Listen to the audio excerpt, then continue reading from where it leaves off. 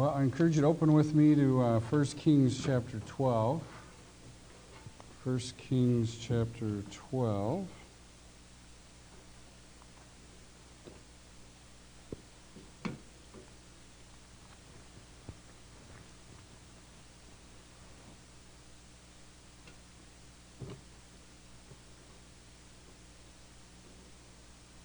And before we read there, I'm going to go ahead and open in prayer, and then we'll get started. Heavenly Father, we thank you again that you have given us your word. Tonight, I think we'll be looking at a passage that combines some concepts that can be difficult to understand. I pray for your grace and help in that, and I pray that you would help us to profit from your word, that it be an encouragement and challenge, highlighting your faithfulness and goodness regardless of mankind and our foolishness and sinfulness. You are still faithful and good, and help us to see that and be encouraged from what we read. And we ask these things in Jesus' name. Amen. People often ask questions like, if God is good, why do bad things happen? Or why do bad things happen to good people, right? If God is good and God is all-powerful, why are bad things allowed to happen in this world? In fact, that very line of questioning took place last Sunday night. I don't know if you, I believe it was last Sunday night, with the shooting at the church in Texas. I don't know if you watch Fox News. Occasionally I watch that. And last Sunday night we were watching that, and they had on a pastor. I think Pastor Jeffries from Texas, who annoyed me a little bit during the election process. He seemed a little too pro-Trump for me, but he was on the show, and I don't know if you saw that interview where the announcer basically asked him those kinds of very questions. How can you explain this in light of God? How can this be? And I thought he did an excellent job at answering that question. And he said, God works through difficult, hard, sinful situations and brings good out of it. It may not seem that way in the short term, and that may not be the immediate result, but ultimately he is working for good purposes to accomplish his purpose, and sometimes that may take days or weeks or a lifetime or even an eternity before we finally see the results of that. I thought he answered that very well, and I think we have a passage today that reminds us of that same kind of principle. We're going to see here in chapter 12 of 1 Kings that man's sinfulness is a part of God's plan. And his sovereign plan incorporates sinfulness in achieving his good purposes. That is a difficult thing for us to understand. And this passage isn't going to fully explain that to us, but we'll see those principles in operation. We'll see the sinfulness of mankind and yet God's sovereign purposes working out here in the nation of Israel. So let's look in chapter 12, verses 1 through 5 to get started. It says there, Then Rehoboam went to Shechem, for all Israel had come to Shechem to make him king. Now when Jeroboam the son of Nebat heard of it, he was living in Egypt, for he was yet in Egypt, where he had fled from the presence of King Solomon. Then they sent and called him, and Jeroboam and all the assembly of Israel came and spoke to Rehoboam, saying, Your father made our yoke hard, now therefore lighten the hard service of your father, and his heavy yoke which he put on us, and we will serve you. Then he said to them, Depart for 3 days, then return to me. So the people departed. So what I want you to see here, first of all, is the foolishness of the young king. Now, I'm going to have to apologize. What happened is the fonts are a little messed up here. Every Sunday night that I've been doing this, I've been using my own computer, so I have a font on there, so the scaling's a little messed up. So hopefully it won't cause us too much distraction, but that's why it's a little distorted maybe on some of the slides. So I'll just have to get the font installed on there next week. But we see here, first of all, I'm sorry, I forgot. I wanted to back up and do a quick overview because this chapter is actually a key transition in this book. So we covered the first 11 chapters, which have to do with the United Kingdom. So that's chapters 1 through 11. And then we see the beginning of chapter 12. We see the divided kingdom in starting with chapter 12 here. And we're specifically going to talk about the split today, and more of that in coming weeks. But we'll also look at how the prophets take a prominent role in the book of Kings. And we'll see the path to exile there, ultimately the fall of the kingdom there we see at the end of the book, Lord willing, if we get there. So we are starting a new section which has to do with the divided kingdom. And the first point I want you to see in that is the foolishness of the young king. The foolishness of the young king. So this will actually go the first 15 verses of this chapter, and then we'll look at the next section starting with 16. But in verse 5, we see the request for relaxation. So this seems like a common theme of humanity, doesn't it? Taxes are too high, right? They're complaining to King Rehoboam, the taxes, the burden your father put on us. So Solomon, his father was the king before him. He's now getting ready to take over. Solomon has died. That's what we saw there at the end of chapter 11. And we see Rehoboam taking over. The nation has gathered. We saw in verse 1, they've gathered to make Rehoboam king. That's the purpose. It's his coronation day, you could say. And they've come together for that purpose. However, there's a little bit of rebellion going on. We see a desire for Jeroboam to come back. See, Jeroboam, it tells us, had been down in Egypt because Solomon wanted to try and kill him.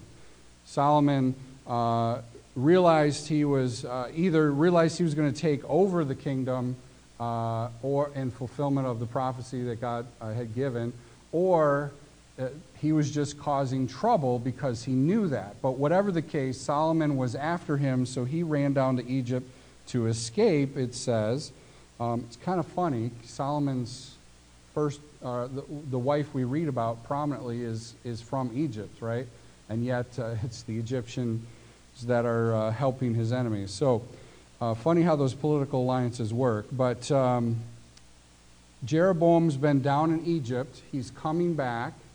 And there's a desire of the nation of Israel for Jeroboam to come back, which is a indication, I think, that there is a subtle rebellion already brewing here.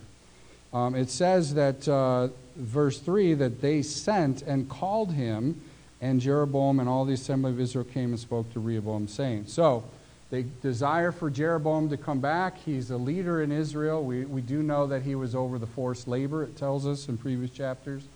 And he knows, at least, that he's supposed to get some of the tribes of Israel that will come and align with him. So we see that happen, and we see the demand laid on the king here. All the people come together, and it says that they say in verse 4, your father made our yoke hard, now therefore lighten the hard service of your father.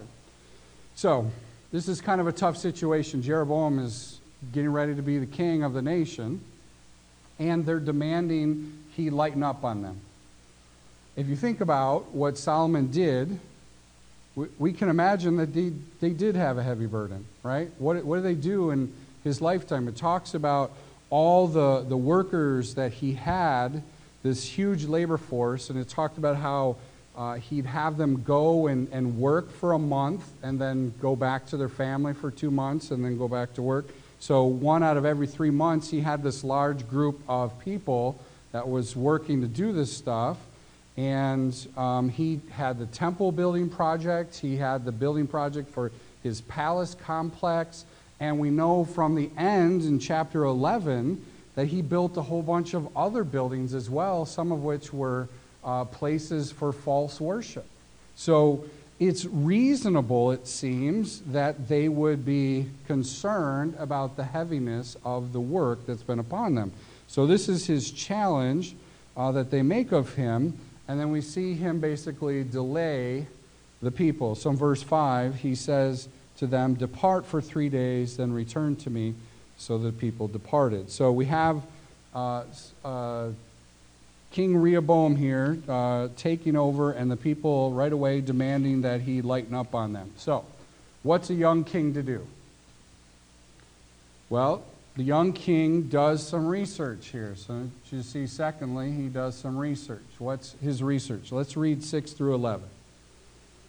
It says, "King Rehoboam consulted with the elders who had served with his father Solomon while he was still alive, saying, 'How do you counsel me to answer this people?' Then they spoke to him, saying, 'If you will be a servant to this people today, and will serve them, and grant them their petition, and speak good words to them, then they will be your servants forever.' But he forsook the counsel of the elders which they had given him, and consulted with the young men who grew up with him and served him. So he said to them, 'What counsel do you give me, that we may answer this people have spoken to me, saying, Lighten the yoke which your father put on us?' The young men who grew up with him spoke to him, saying, 'Thus you shall say to this people who spoke to you, saying, Your father made our yoke heavy, now you make it lighter for us. But you shall speak to them, My little finger is thicker than my father's loins. Whereas my father loaded you with a heavy yoke, I will add to your yoke. My father disciplined you with whips, but I will discipline you with scorpions.'"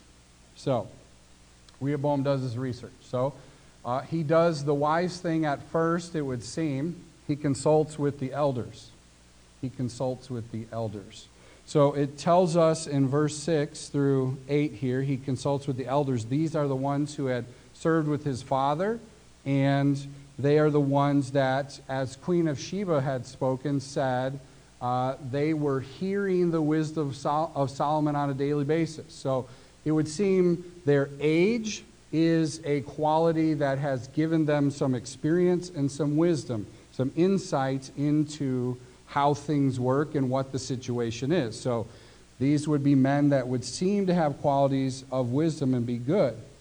They also have lots of experience, seemingly, therefore, working with Solomon. Solomon was king for 40 years. So there was a long-term reign, and probably many of them had a lot of time with Solomon. So these are the aged men, and their counsel then in response to Rehoboam is, what should you do? Listen to the people. Listen to the people. And we have the benefit of knowing the end of the story, actually, but there is clearly a great unity among the people on this issue. They are very much determined that they would like things to be lightened because it's been heavy. So the men give him what I believe is good counsel, wise counsel, that he should take that seriously. But he doesn't do that. Now, I think a lot of times when people look at this passage, and perhaps we've heard messages like this, or we read it and think this ourselves, we think, he was influenced by his friends instead of the elderly people that he should have listened to, and that was the root of the problem. But what's interesting is when you read it carefully, notice how the order of events goes. He meets with the older men first, and then look at verse 8. But he forsook the counsel of the elders which they had given him, and consulted with the young men. So the implication seems to be he didn't like what they said. It wasn't just that his friends prevailed upon him and he gave in to their pressure. He just didn't like their advice. He didn't want to do that. Because, hey, he's the new king and he wants to be king, right? He doesn't want anyone telling him what to do. So he forsakes that wisdom that the elders give him, and he goes and talks with his peers. And what do they say? Their answer is, your little finger will be heavier or fatter than your father's thighs, or something like that. And we're going to add to your yoke, and your whips will become, or my father disciplined you with whips, it says in verse 11, but I will discipline you with scorpions. Not sure if that's literally the animal, a scorpion, or the idea that I read in one commentary was that it's actually a whip with multiple tails on it with which was even more harsh than a single whip. But clearly the point is he's being harsh, and this advice is harsh in consulting with these young men, and is really foolish advice. So what does Rehoboam do? So Rehoboam, after consulting with his young men, goes and responds to the people. So look at verse 12 again, or I'm sorry, 12 to 14. Let's go ahead and read that there. It says, Then Jeroboam and all the people came to Rehoboam on the third day as the king directed, saying, Return to me on the third day. The king answered the people harshly, for he forsook the advice of the elders which they had given him. And he spoke to them according to the advice of the young men, saying, My father made your yoke heavy, but I will add to your yoke. My father disciplined you with whips, but I will discipline you with scorpions. So what's the answer? Well, we see the assembly comes back together, verse 12, and we see the answer here of Rehoboam. Oh, first of all, look at the attitude, verse 13. The attitude in verse 13. It says, The king answered the people harshly. That's always great wisdom with a new leader, isn't it? The first thing you do, first major decision you have to make, and you are hard in your answer to them. But that's what he's doing. He's being harsh in his answer. That's his attitude. We also see his answer is, I'm going to be worse than my dad. You thought my dad was bad, I'm going to be worse. So I'm going to really make your life miserable because I'm the king and I can do that, right? That's kind of the attitude he's got here, and he's promoting. This really is foolishness. What I want you to see here, and here's the tension point of what we started off with, is why does this happen? Why do these things come about? Is it Rehoboam's fault for all of this, or was this God's plan? Exactly. The answer is yes, right? It is the working together of the human will and responsibility that we have as human beings and the sovereign plan of God. They are working together. They are compatible. They are not incompatible. They work together, though we admit it's something we don't fully understand. So we see, humanly speaking, Rehoboam was foolish. This was a foolish way to handle the problems. It was foolish. He should have answered in a better way, although it's theoretical, it's hard to say what would have. Obviously, this was God's plan, right? But on one sense, it was foolish, humanly speaking. But we also know this was part of the divine purpose. Look at verse 15. It says, So the king did not listen to the people, for it was a turn of events from the Lord that he might establish his word, which the Lord spoke through Ahijah the Shilonite to Jeroboam the son of Nebat. So we have here an outcome of the kingdom is going to be divided, and who's at fault? Well, as we said, there is human mistakes or foolish choices here, and we're going to see a sinful rebellion take place by the northern kingdom here in just a minute. But this was part of God's purpose. God sovereignly planned this. And this is an amazing thing about our God. He works together all things for good. It doesn't mean that everything that happens is good. But he works everything together as part of his master plan for good. Like the shooting last week, we don't know what that good is. But he has good purposes that aren't fully resolved yet. Let's take a simpler example that's very clear to us from the scriptures. Were the men involved in crucifying Christ guilty of sin? Yes. He was innocent. He was lied about. They falsely accused him. Were they guilty? Was Judas guilty of betraying him? Yes. But how does Peter speak of what happened in the book of Acts? Peter says this was according to God's predetermined counsel and will. Peter makes it very clear this was God's sovereign purpose He worked out his will, like we talked about this morning. It wasn't just that God said, oh, wow, that's how things are going to work out. No, this was his plan. He worked these things out, and yet it involved sinful choices of human beings. That's hard to reconcile. But we must be careful, as Paul warns. Does this mean then we should sin so that grace abounds? And Paul says absolutely not. We shouldn't sin so that grace would abound, but where sin does abound, grace does much more abound. It's a difficult thing to comprehend, but we see here God has a sovereign purpose even though people are acting foolishly and sinfully. And we see the same thing in our lives and in our society as well. So what should we do?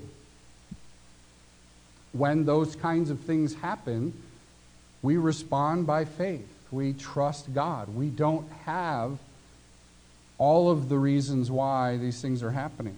And that's one of the difficulties. We've talked before, and you've experienced before, the concept of dealing with a lost loved one. That's difficult, but God has purposes in that are often hard to understand, but yet there are good purposes. We need to trust God. And when we don't understand, when it doesn't make sense, we're not clear what to do or what's going on, we simply need to trust. As we heard in Sunday school, he talked about how we obsess over things we don't understand. We're trying to work out situations. Sometimes we simply have to trust. And this is an example of how God's sovereign purposes are working together with the free will of man in a way we don't understand. But it's compatible, not contrary. We just have to trust God's good purposes. So let's see also, it's not just a foolish young king that's a problem. It's actually a large group of people that are in rebellion. So let's look at 16 to 20, and we'll talk here about the rebellion of the people of the north, how they respond to this. Look at verse 16. Verse 16 says, when all Israel saw that the king did not listen to them, the people answered the king, saying, what portion do we have in David? We have no inheritance in the son of Jesse. To your tents, O Israel. Now look after your own house, David. So Israel departed to their tents. I'm going to pause there. I think a few things to note. Number one, the people are rejecting Rehoboam for not listening, right? They're rejecting Rehoboam because he's not listening to their plea that the taxes, the workload, is too heavy for us. Lighten the load. He's not listening, so they're rejecting Rehoboam. But did you notice who else they rejected? Who else do they reject? What's that? I would say God, but there's somebody also specifically mentioned in the text. David. And the problem with rejecting David is the one through whom God's going to fulfill everything that he's saying is going to happen in Israel. That's coming through David. So ultimately, it is a rejection of God as well. But what they're doing here is purely rebellion. It was God's plan for this to happen. But sinful people are acting sinfully. And we need to recognize that because, although God is sovereign, it doesn't let us off the hook for sin, right? These people are doing wrong. They're rebelling against the king that God has established for Israel. They're turning from him. They're rejecting him. That was a sinful response on their part. And they're essentially saying, we don't have any part in David, which ultimately there's a lot of promises coming through David, including the Messiah. So they're rejecting those things. But we need to understand God's sovereignty doesn't excuse our sin. One of the examples I think of from the Old Testament is Samson. You remember Samson? Did Pastor Elwert cover the book of Judges? No? Yes. All right. So apparently you guys weren't members yet. Okay. Okay, yeah. Just out of town that month, that 6 weeks. In the book of Judges, though, it talks about Samson. I believe it's chapters 13 to 16 or something like that. But in there, one of the things it talks about with Samson is he marries a Philistine, which was something the Israelites were not supposed to do. It says in the text, though, that his parents didn't understand the Lord was seeking an occasion against the Philistines, right? I believe that's another example of the complex working of God's sovereignty and the sinfulness of mankind. Do I think Samson was supposed to marry a Philistine? I think he was supposed to marry an Israelite, as the other Israelites were. But I've literally had arguments with another believer that God was seeking an occasion against the Philistines, so why are we giving Samson a hard time? Well, that was disobedience. God sovereignly worked through that to accomplish his purposes, but it doesn't excuse the disobedience. So here it is with the nation of the north. They have rebelled against the king. They're in rebellion. We also see that they are rejecting Rehoboam, also David, and ultimately, therefore, God, which is going to play out in the coming chapters to see how the north especially turns to idolatry very quickly. But we also see they depart. Verse 16 tells us they say go to their tents, so they're leaving. They're rejecting the king. They depart. And then we see the exception, though, of Judah. It says, verse 17, but as for the sons of Israel who lived in the cities of Judah, Rehoboam reigned over them. Now, what's fascinating to me about this is, humanly speaking, if all these tribes are rebelling against the king because the load is too heavy, why would one just not? Why would one just say, hey, this is cool, we're good with it? Humanly speaking, I don't think that's what would be natural or normal to expect to happen. It's part of God's sovereign plan. That's why ultimately it happened. So God is preserving one tribe for Rehoboam, therefore for David, as God said he would do. So it's the faithfulness of God in preserving a tribe for David. Ultimately, his purposes were going to be fulfilled through the tribe of Judah. So they stay loyal. We see, though, that Rehoboam tries to recover. He tries to recover here. Verse 18. Let's look at verse 18. It says, then King Rehoboam sent Adoram, who was over the forced labor, and all Israel stoned him to death. And King Rehoboam made haste to mount his chariot to flee Jerusalem.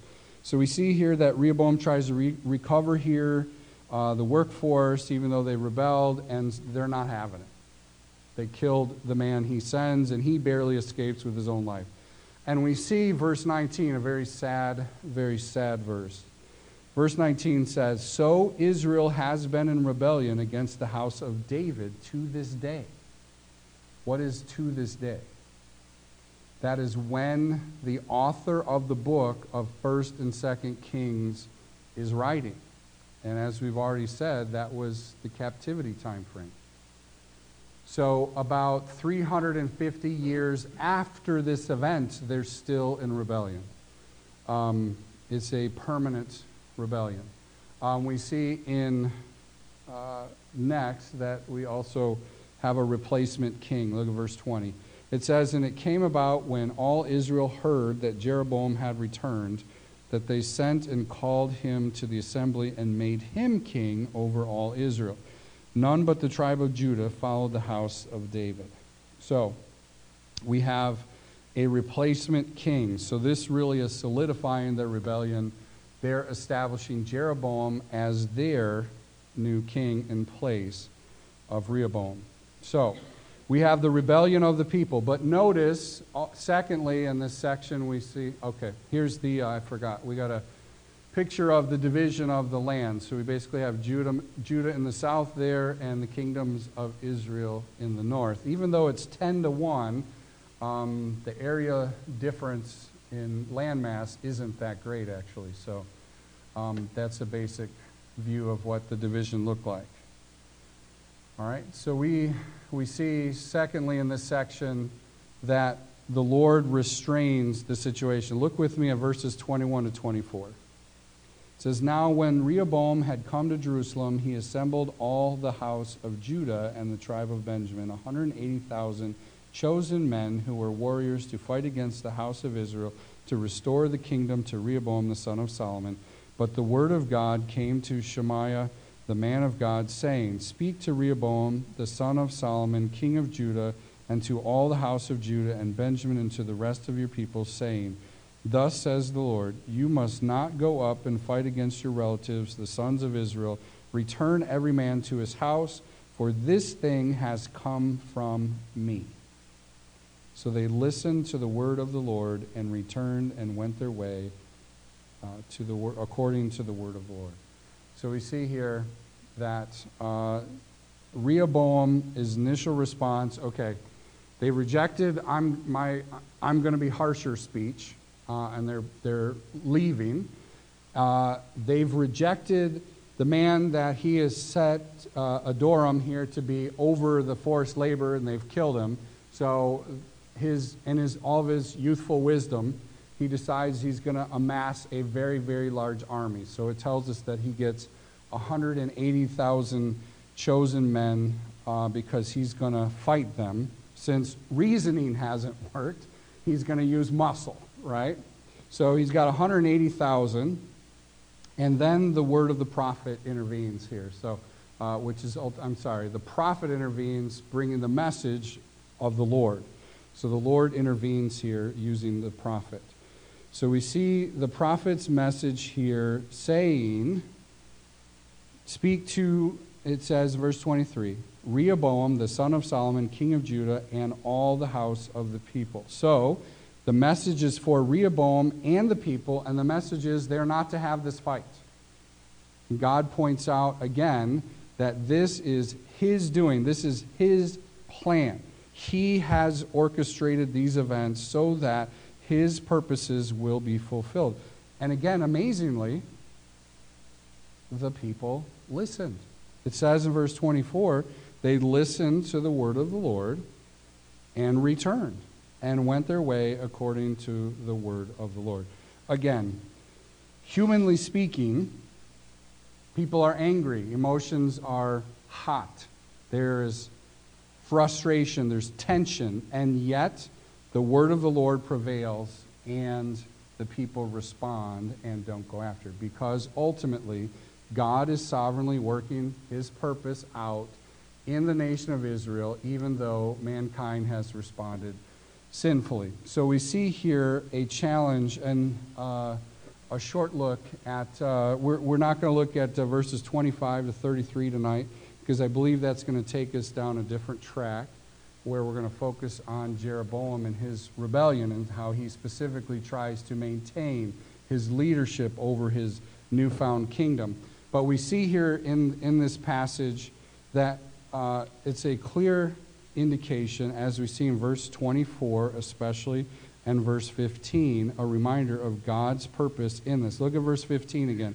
So the king did not listen to the people, for it was a turn of events from the Lord, that he might establish his word, which the Lord spoke through Ahijah the Shilonite to Jeroboam the son of Nebat. And then again in verse 24, thus says the Lord, you must not go up and fight against your relatives, the sons of Israel. Return every man to his house, for this thing has come from me. So we see here the balance of the sovereignty of God and the sinfulness of mankind. How exactly God works all those things out is hard to understand. But we do understand from the scriptures that mankind is responsible for their behavior. We are not to excuse sinful choices because God is sovereign and this was his plan. No, there was foolishness, there was sinfulness, there was rebellion, and those things have consequences. But yet, it's part of God's sovereign plan. And that also should help us as we live in this sinful world. There's a lot of crazy, sinful, hard to understand things that happen in this world. What are we to do?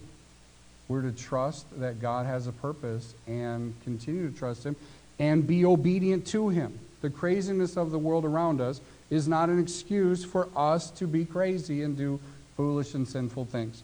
We need to respond with trust and obedience, trusting that ultimately and looking forward to the day when Christ is going to return and he is going to do, as he talks about in the Gospels, in the Lord's Prayer, in fact, that his will be done on earth as it is in heaven. That's what we're looking forward to, because right now we have a bunch of sinful people doing many crazy and sinful things, and we ourselves too. I don't want to make it sound like it's just everyone else except us.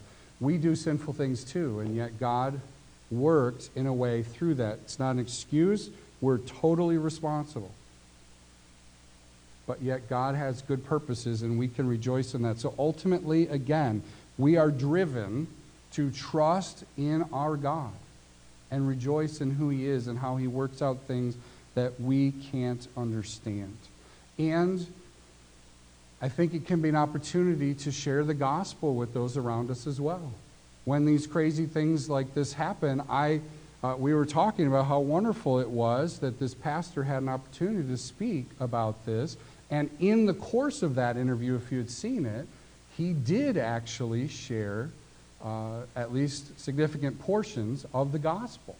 So he was explaining that this was a wrong, but he also said they did wrong to Christ, and they crucified him, and that wasn't right. And he used that as the supreme example of sinful people and sinful choices, and yet God sovereignly working through that. So it can be an opportunity for us to share the gospel as well.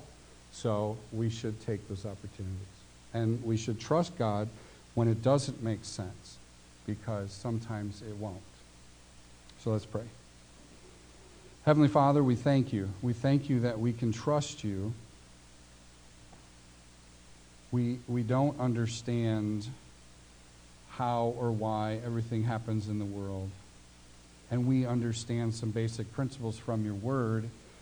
But when we experience things personally, it can be very hard to filter through those things. Help us, Father, to trust you when things don't make sense. Help us, though, not to use your forgiveness, your grace, your sovereignty, working all things together for good as excuses for our wrongdoing. Help us to take responsibility for that, confess those things, make it right with other people where we need to do that. And Father, help us, though, to trust you and look forward to the day when you are ultimately going to remove all sin from the world and we can rejoice eternally with you without any sin. We look forward to that. Continue to remind us of that coming day. We ask these things in Jesus' name. Amen.